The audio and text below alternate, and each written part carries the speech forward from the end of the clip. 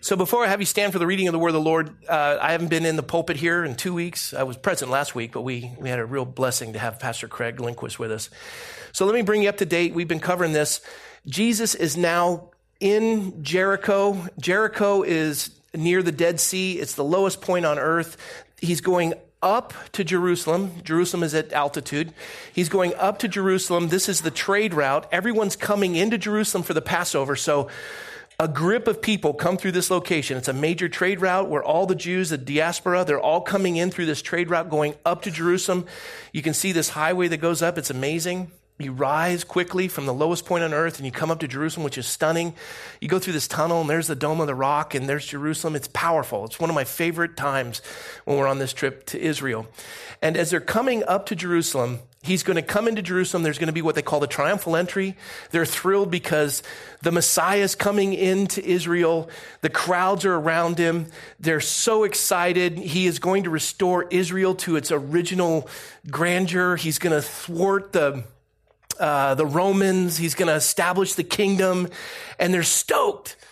And in the midst of all this, where everyone's pressing in, he comes, and Matthew's going to say that he is coming out of Jericho. Mark and Luke say that he's going into Jericho, so you don't think that the word contradicts itself. There are two Jerichos, one that was destroyed that had a civilization, another one that the Romans occupied. He's either going in or out of one or the other. Mark's going to actually point that out. It's not a contradiction. Matthew's going to say there's two blind men that approach him. Mark and Luke say there's one guy. Mark actually calls him Bartimaeus. Remember, Mark and Luke are writing accounts of somebody else's eyewitness observation. Matthew is an eyewitness. So Matthew sees two blind men, but the narrative is from the vantage point of only one of the blind men that Luke and Mark write down. And specifically, Mark remembers that it's Bartimaeus, the one who did most of the talking. And so it's not a contradiction. It's just a different viewpoint. When you see an accident, you see it from different angles. And this is what was put down. So it's all cool. He comes in and these two blind men, this is the one moment in the history of the entirety of Scripture that something fantastic happens. And I pray this has ministered to me so deeply. I pray it does for you today too. So let's get ready for it. Let's stand for the reading of the word of the Lord. We're going to pick up at verse 29. Verse 29. Verse 29 reads, "Now as they went out of Jericho, a great multitude followed Jesus, and behold, two blind men sitting by the road, when they heard that Jesus was passing by, cried out, saying, 'Have mercy on us, O Lord, Son of David.' Then the multitude warned them that they should be quiet," basically shut up. "But they cried out all the more, saying, 'Have mercy on us, O Lord, Son of David.'" Interesting title, Lord, Son of David, Messiah. "Then Jesus stood still and called them and said," here we go, "What do you want me to do for you?" I want to say that again and let it marinate. This is God. What do you want me to do for you? All right, now you receive this. He's talking to you. What do you want me to do for you? Some of you are going, "Oh, mortgage payment, lottery numbers?" What do you want me to do for you? Then they said to him, "Lord, that our eyes may be opened." Jesus had compassion, touched their eyes, and immediately their eyes received sight. And here we go. "And they followed him." Now remain standing. Two more readings. I have to stand the whole time, so quit whining. Mark chapter 10, beginning at verse 46. Matthew said they went out of Jericho. Look at Mark 10:46. "Now they came to Jericho." And look what he says here. "And as he went out of Jericho." So it kind of explains it, doesn't it? "With his disciples and a great multitude, blind Bartimaeus, the son of Timaeus, sat by the road begging. And when he heard that it was Jesus of Nazareth," everyone say Jesus of Nazareth. Everyone is saying that, Jesus of Nazareth. "When he heard that it was Jesus of Nazareth, he began to cry out, saying, 'Jesus, Son of David, have mercy on me.' Then many warned him to be quiet, but he cried out all the more, 'Son of David, have mercy on me.' Jesus stood still and commanded him to be called. Then he called the blind man, saying to him, 'Be of good cheer, rise, the master's calling you.' He threw aside his garment, he rose and came to Jesus. Jesus answered and said to him, 'What do you want me to do for you?' The blind man said, 'Rabboni, that I may receive my sight.'" That means good teacher. Then Jesus said to him, "Go your way, your faith has made you well." And immediately he received his sight and followed Jesus on the road. Luke 18 and verse 35. "Then it happened as he was coming near Jericho," he may have been leaving one and coming near the other, that a certain blind man sat by the road begging. And hearing a multitude passing by, he asked what it meant. So they told him it was Jesus of Nazareth. Say it again. Was passing by, and he cried out and said, Jesus, son of David, have mercy on me. Then those who went before warned him that he should shut up, but he cried out all the more, Son of David, have mercy on me. So Jesus stood still, commanded him to be brought to him. When he had come near, he asked him, what do you want me to do for you? What do you want me to do for you? Lord, that I may receive my sight. Then Jesus said to him, receive your sight. Your faith has made you well. And immediately he received his sight. Here we go. And followed him, glorifying God. And all the people, when they saw it, gave praise to God. So I like Luke's version, I like Mark's version, and I like Matthew's version. So we're going to use them all. Let's pray. Lord, thank you for your word. And we thank you, Lord, for the question you've asked us this day. What do you want me to do for you? What would you have me do for you? And Lord, I was so blessed by that. And I pray that you would minister to all who are present in the hearing of my voice the same way you did to me, or even greater, Lord. And I pray it'd be a message of comfort. And so, Lord, I pray your blessing upon your people, and we thank you, Lord, this day. God be glorified. Holy Spirit, lead us into all truth, and we praise you and thank you. In Jesus' name, amen. Well, now relax. I'll remain standing. Thank you very much.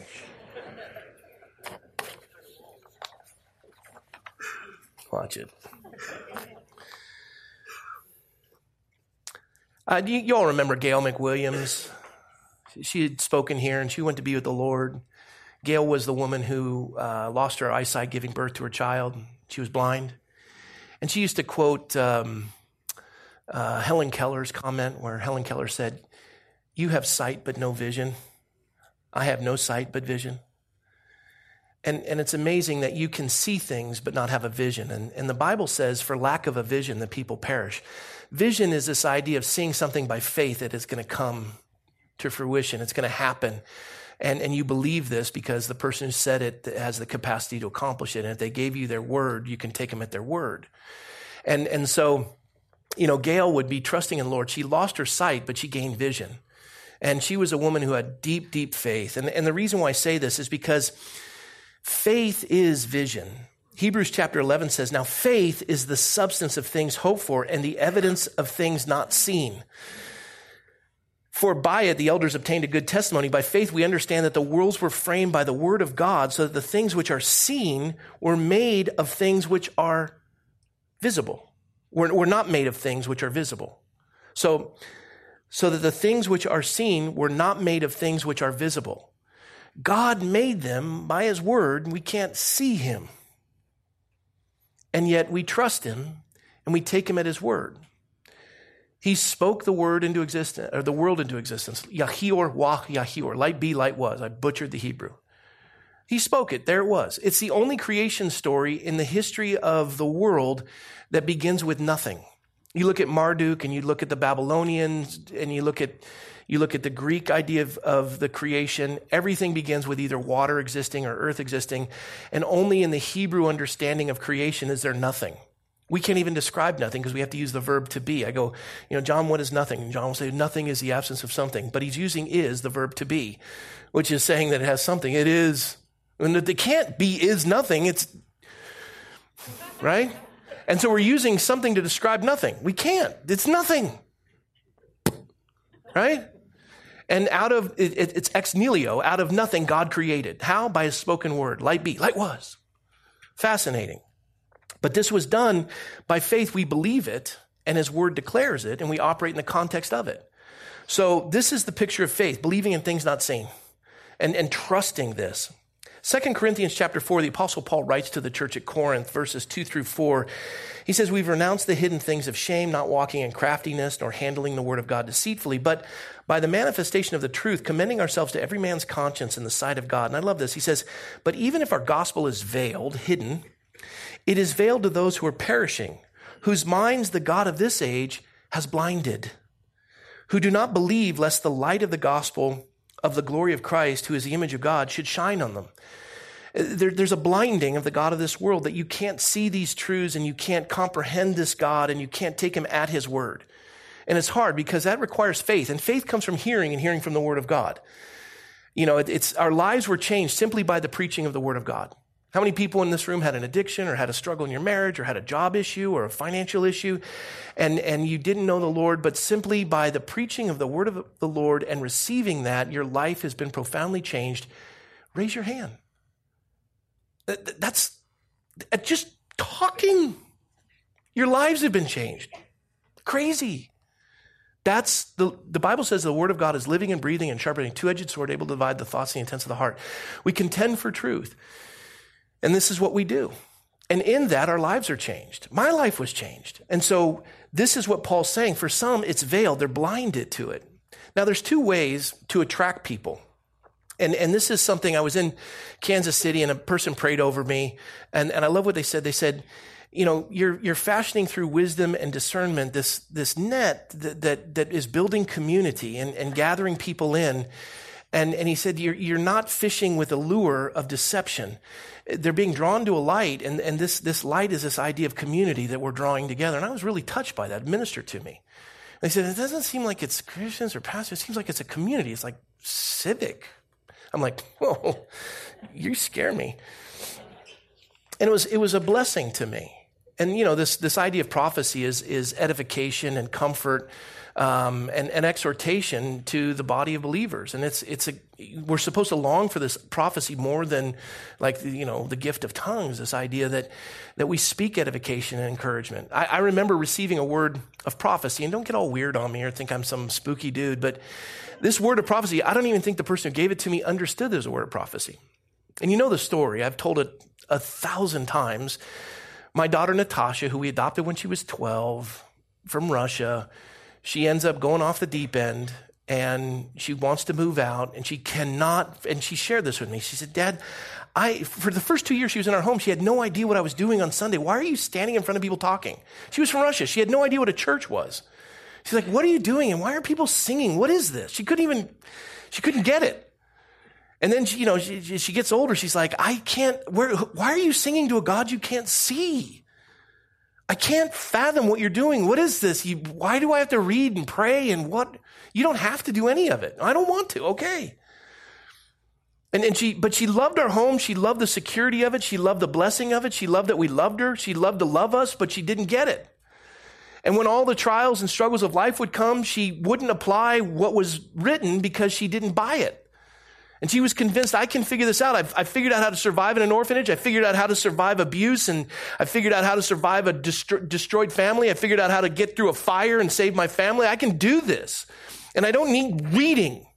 I can't fathom what you're doing. And what is all this God stuff? And I got that because I went through that too. And I told her, I said, the other 4 kids are aliens to me. I don't know what it's like to be raised in a Christian home. I said, I get. And the only one I get wants to leave. I understand you're experiential. You love to just run your head into a brick wall until just as mush. I get that. She says, Dad, I love you, but I don't get this. I can't see what you see. And I said, I understand that. Faith comes from hearing from the word. Reading it's confusing. I start with Genesis and I'm like, begot who? I go, I get it. You're blinded, you're veiled. You got to go figure it out. The law of nature, nature's God. You're going to see it in the consequences. And here's the thing. I said, sweetie, you've been living in this house and you don't want to abide by the rules. And the reason why we abide by those is because God told us to. And you don't buy it and you don't like it. And you want to go out drinking, you want to go out partying, you want to go out dancing. Okay. But I am not going to subsidize that. I'm not going to enable that because there's consequences to that. And I'm not going to cover that. Tracking me? So you got 2 options. This is how we live. And if you want this, you got to own it. You're an adult now. So go for it. Figure it out. And she said, I kind of like living here. But I don't like your rules. I understand that. Listen, we're living on his earth, breathing his air, drinking his water, eating his food. And, I get it. We don't like his rules. So try living apart from him and see how that goes, because there's a law of nature and nature's God, and he is in control of everything. It's if and then. If you do this, then I'll do that. And if you don't do this, then I won't do that. Go try that out. And you're going to come to see him, because all creation speaks of the glory of God. Go do it. She goes, Dad, I'm moving out. I said, okay. What are you going to do? I'm going to move to Oxnard and work at a carpet cleaning company and sew carpets. Okay. She goes and gets all of her worldly possessions, stuffs them in this jalopy of a car my godfather gave me. It was a bucket. She drives down. And I remember when she was leaving, and you know the story, she was leaving, and everyone's crying. And I looked at her and I said, sweetie, you only owe me one thing. If you find anything better than Jesus out there, you got to come tell me. She said, Dad, I know. I got to do this. I said, okay. And off she goes. I went into the house, and here's the word of prophecy. I walk into the house, and food is a comfort, as you can tell. And as I walk in, somebody's cooking chicken and apple sausage, Adele's chicken and apple sausage. It was all cut up and they're browning. It smells super good. And I go to take a piece of it, and I'm like, oh, it's so good. And it's comforting. Oh, just forget about that because it's so good. And it's like Homer Simpson with cookie dough. Yeah. And as I'm eating this, the person who's cooking it says prophetically, it's good, isn't it? And I go, yeah. He goes, yeah, but you don't want to know how it's made. And you're thinking, what's prophetic about that? Right then, God spoke to me. Not an audible voice. What? He's like, ha, ha. This is what he said to my heart. He said, Rob, you're going to love the finished product of Natasha, but you do not want to see what I'm going to do. Leave her to me. Now, for us to entrust the kids we love to God and allow them to go through this season of trial is not pleasant. The one thing we want to do for our kids is protect them from pain, yeah? The one thing we want to do for our kids is protect them from the symptoms of their actions, the consequences of their actions. My money can protect her from the symptoms of the consequences of her actions, but it doesn't solve the problem. Sometimes it exasperates the problem. Money is an accelerant. If you throw gas on a fire, it's an accelerant. There's more of the flame. You throw money on kids that are rebellious, there's more of it. Nintendos, and they're like, go away, stupid parents. And you know what I'm saying. And so the Lord said, she's mine. Leave her to me. And what he was saying is, take her off of social media. Don't even track her. You're not going to like it.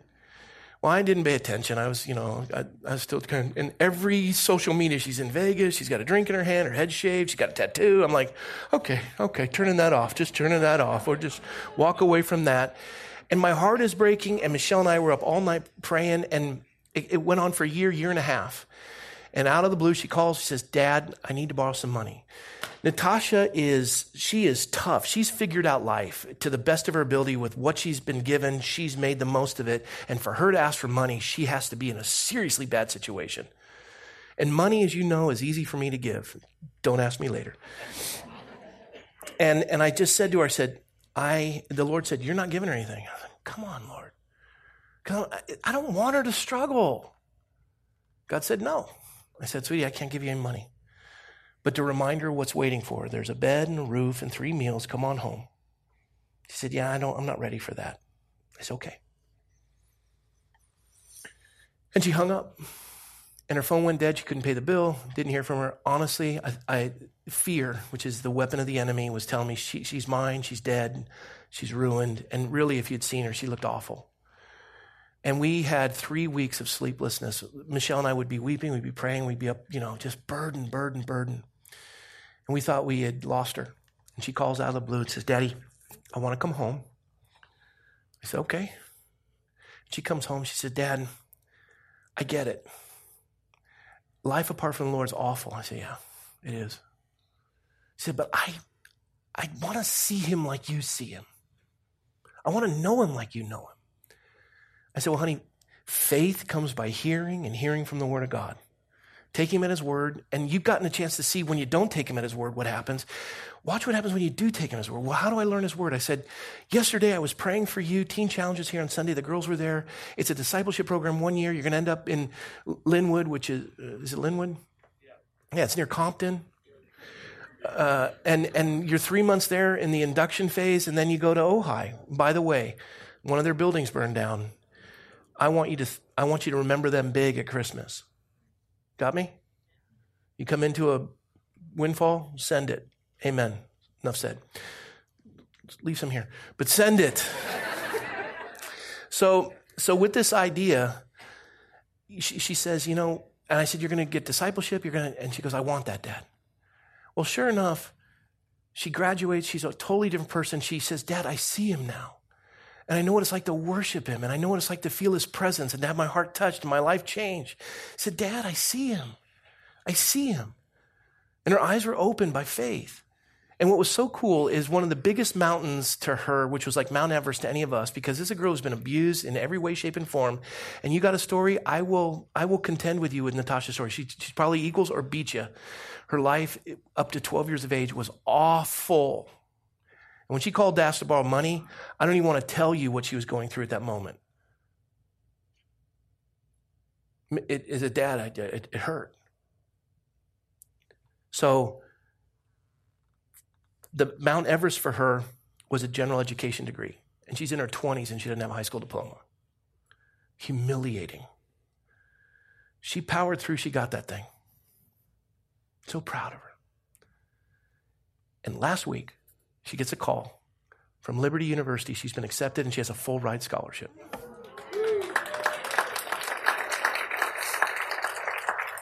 But here's the ticket. That night, the enemy doesn't want to let go.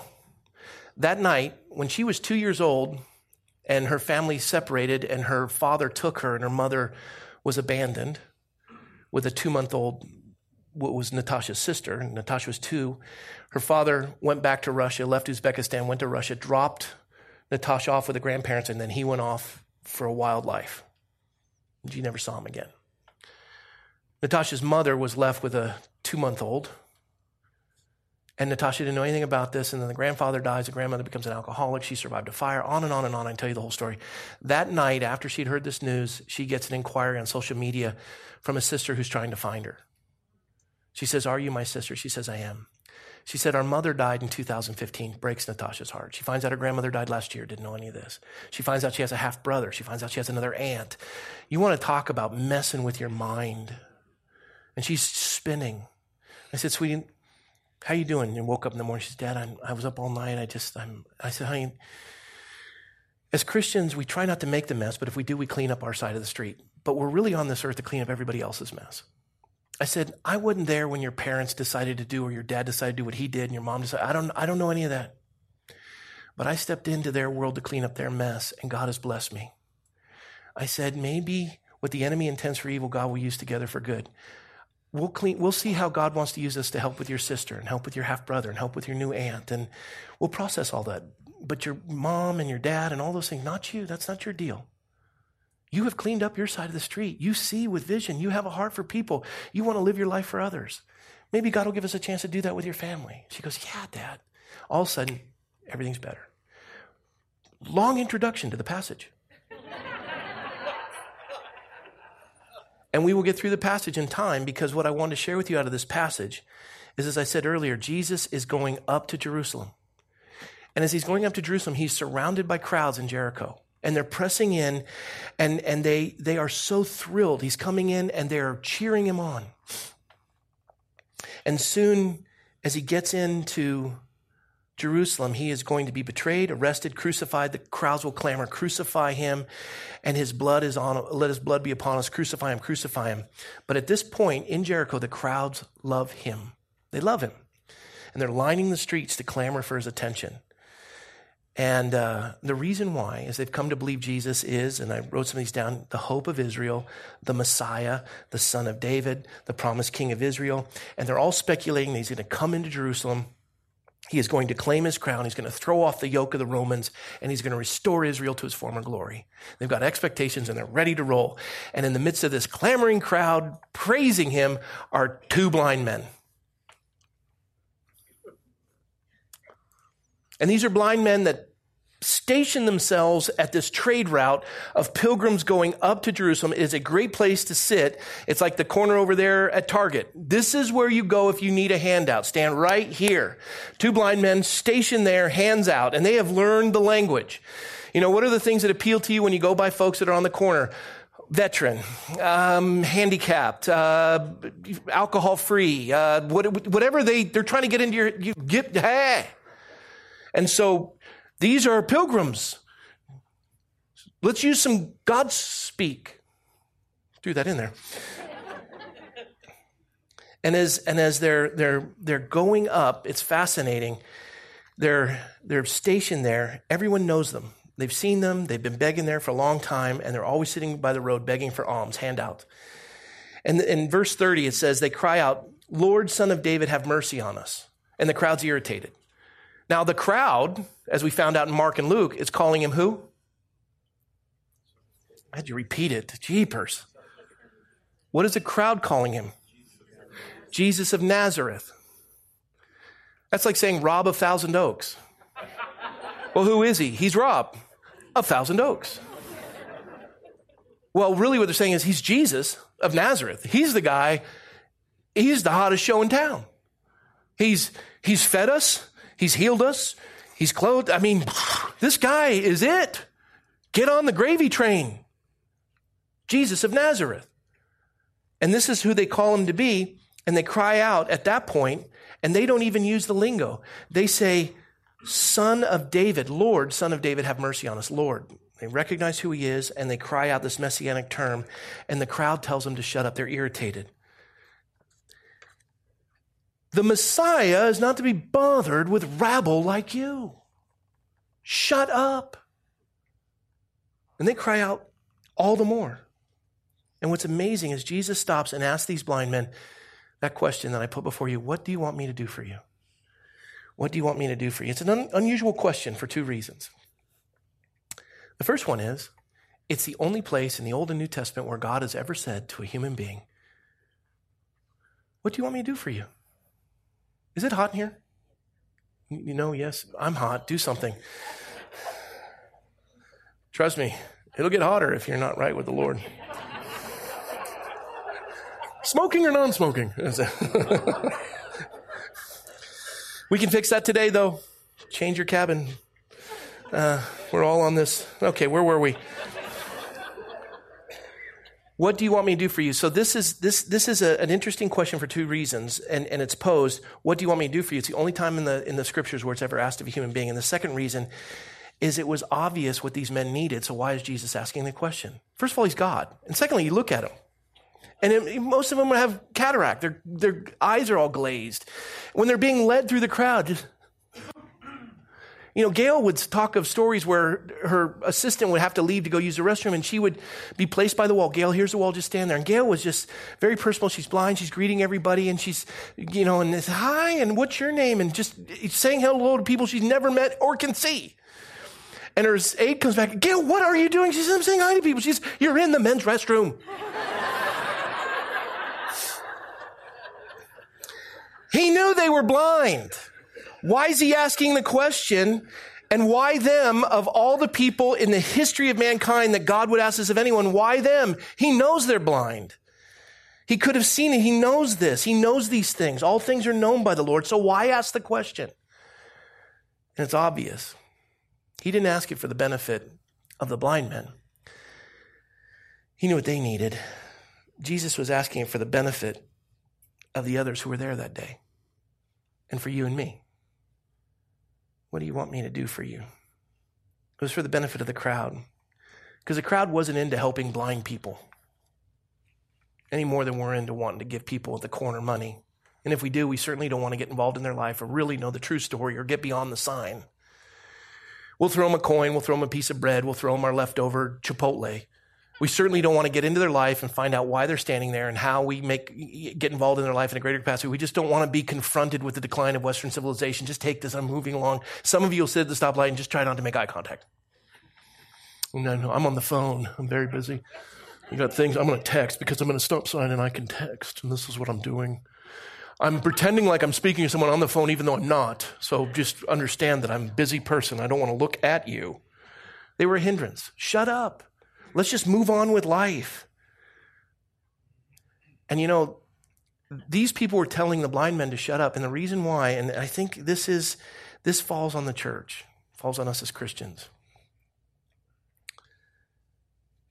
I think what they expected Jesus to do and why he was there in Jericho was not to help the blind. He was there to meet their needs and to build their kingdom.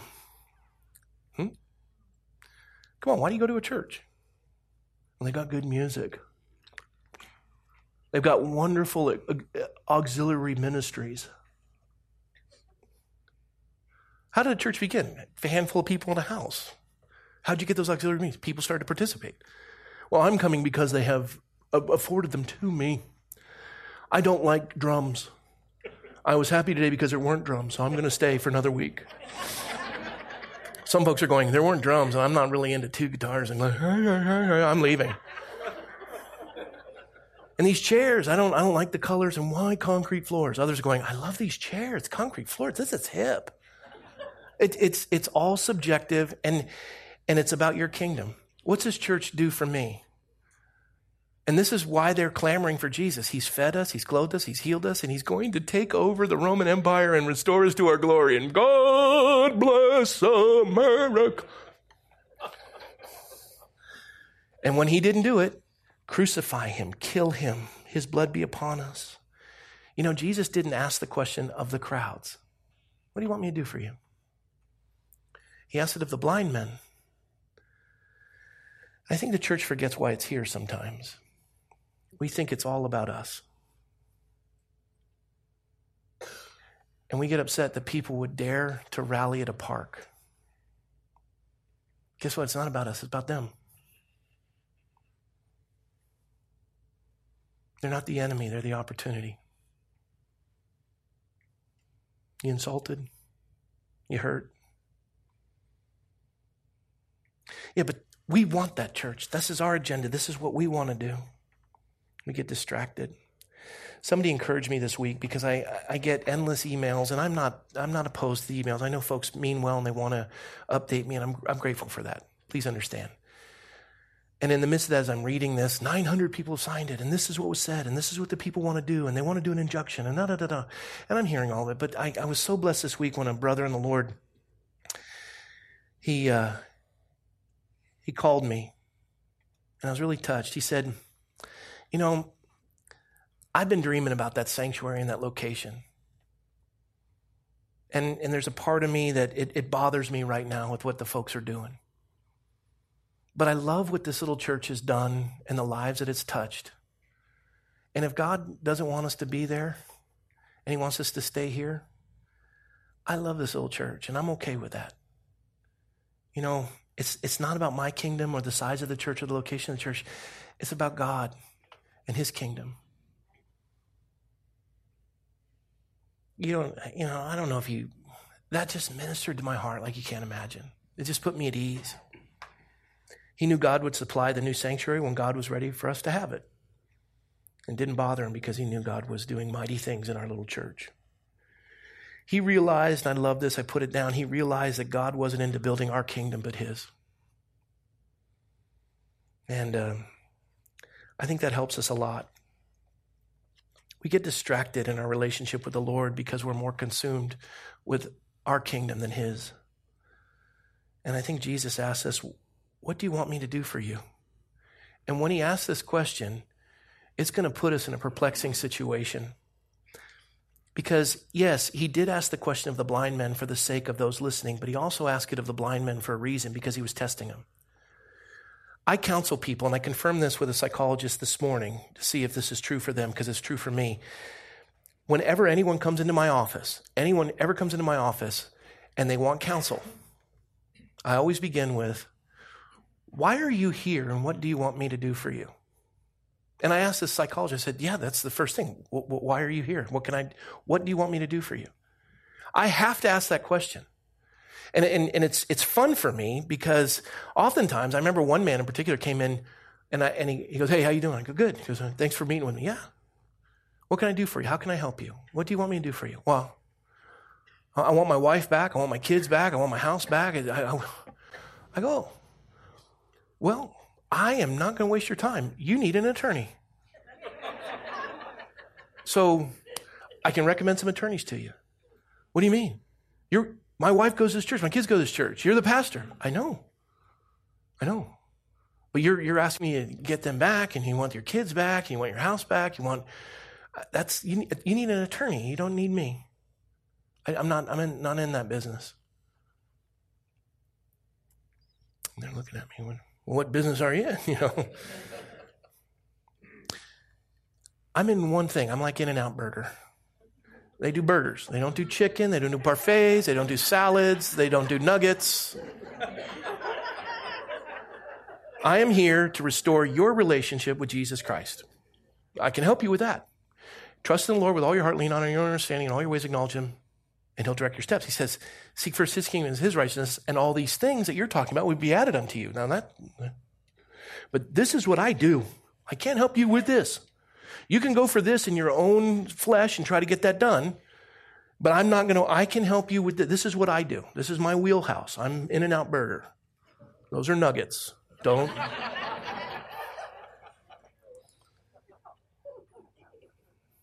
Because oftentimes people come and ask you to do something, or you want to do something for them that they don't want done.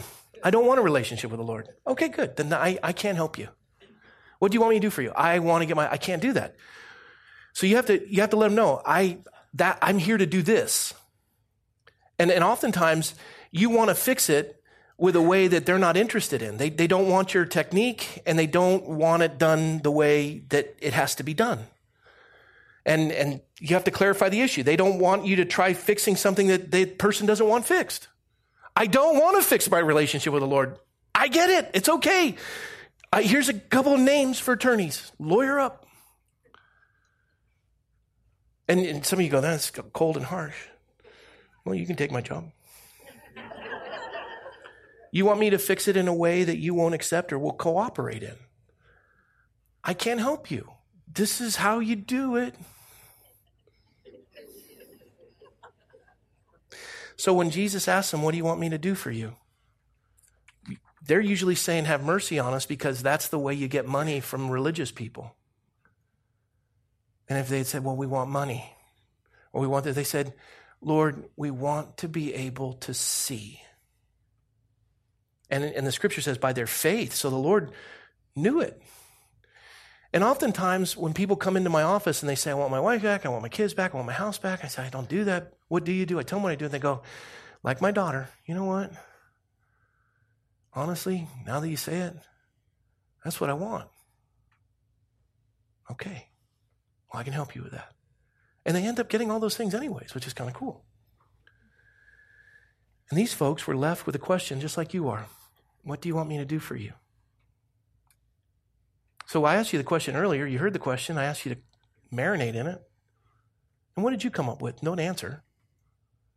If God were before you asking you, what do you want me to do for you?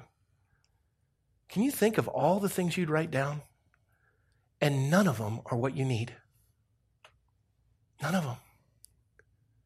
What you need is right here. A relationship with the living God, whose body was broken, whose blood was shed to cleanse you of all unrighteousness, to give you a right relationship with the God who keeps your heart beating and your lungs moving, whose air you're breathing, whose ground you're living on, and whose food you're eating and whose water you're drinking. And you do it that way, under the laws of nature, and nature's God, or apart from him. But either way, you're going to come to realize he is Lord and he is the Messiah. And Jesus said, what do you want me to do for you? Because obviously everyone else has been calling me the gravy train, Jesus of Nazareth, Rob 1,000 Oaks. But you called me Lord, Son of David. You know me to be the Messiah, and you know me to be God. What do you want me to do for you? And the first thing they said is, Lord, we want to receive our sight. I was blessed by that. And Jesus had compassion on them, touched their eyes. Immediately they received their sight and followed him. You know, there's Christians who ask God, or I would say this, there's Christians who receive nothing from the Lord because they've never asked him. You know, I don't want to bother him. What did these blind men do? You can't bother the Lord. What did they do? They were louder. So, you know, I don't want to bother the Lord with something this trivial. Is it important to you? Yeah, it is.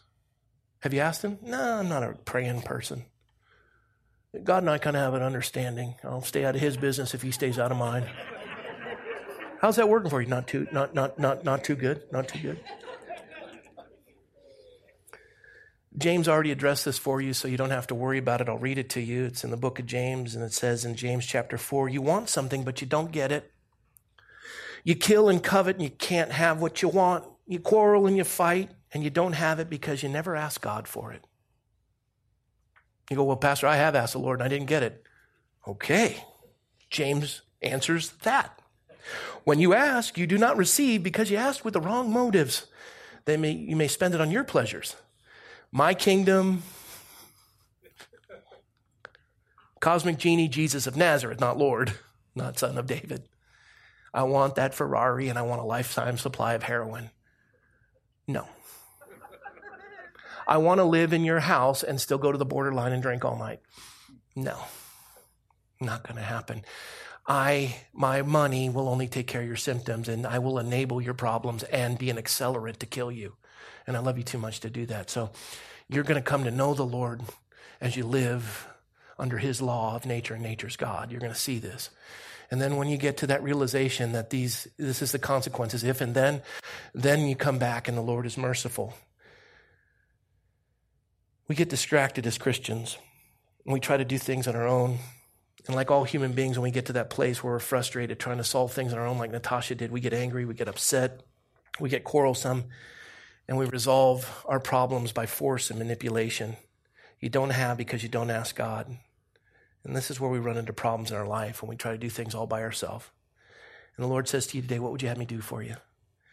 Now, some of you are going, this is way too big for God. Really? Apparently, you've never met him. Romans 8:32, and I want you to remember this. Romans 8:32, ready? God, who did not spare his own son, but gave him up for all of us, how will he not also, along with him, graciously give us all things? What he's saying is, what would you have me do for you? I gave you my son. I was willing to sacrifice my own son. His body was broken. His blood was shed. There's nothing I wouldn't do for you if it was for your benefit. Do you trust me? He's personally asking you, what do you want me to do for you? You know, the thing that blessed me so much about Natasha is that when it all clicked, and she got to know the Lord not by obeying him, but by disobeying him and seeing the consequences of her actions, law of nature, nature's God. And when she finally said, I want to be able to know him and see him like you do, out of that desperation, God gave her vision. Are you desperate enough? Or do you still have an agenda and an idea of the cosmic genie in the sky, Jesus of Nazareth, what you want him to do under your terms? Are you desperate enough to call him Lord and live by his terms? Because if you are, he's saying right now, I've given you my son. There isn't anything I wouldn't give you. What do you want me to do for you? But first you got to call me Lord and trust me. And faith, vision, comes by hearing, and hearing from the word of God. And all of a sudden, you're going to have vision. You may have sight, but you're blind in vision. God's going to give you vision. And your whole life will change. You saw the people raise their hands. And my daughter, if you have doubt that God can open your eyes so you can see the Lord, you just have a little conversation with her. Because that's a girl that would tell you he is more real than you could possibly imagine. I've been through it all, she'll say. I wouldn't wish that for you. I tried everything but him. When I finally came to realize by the consequences of my actions and the results that he is there and he does govern in the affairs of men, I wanted to know him like you know him, Daddy. And she was all in. I'll tell you what, I think she has seen God in a more profound way than I have at 53 years of age. But you got to surrender.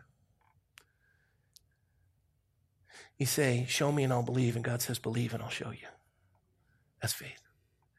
So today, the Lord who didn't spare his own son but gave him up for us all, how will he not also, along with him, graciously give us all things?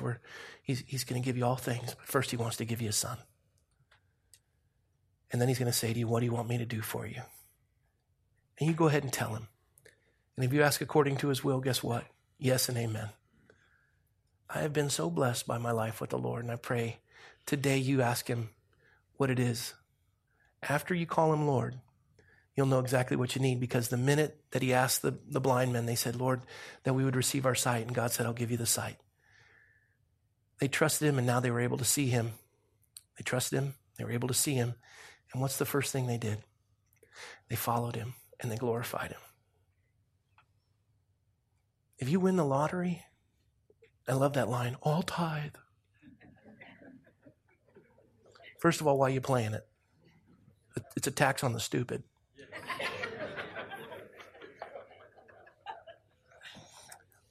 And I've played it. But the idea is he Lord?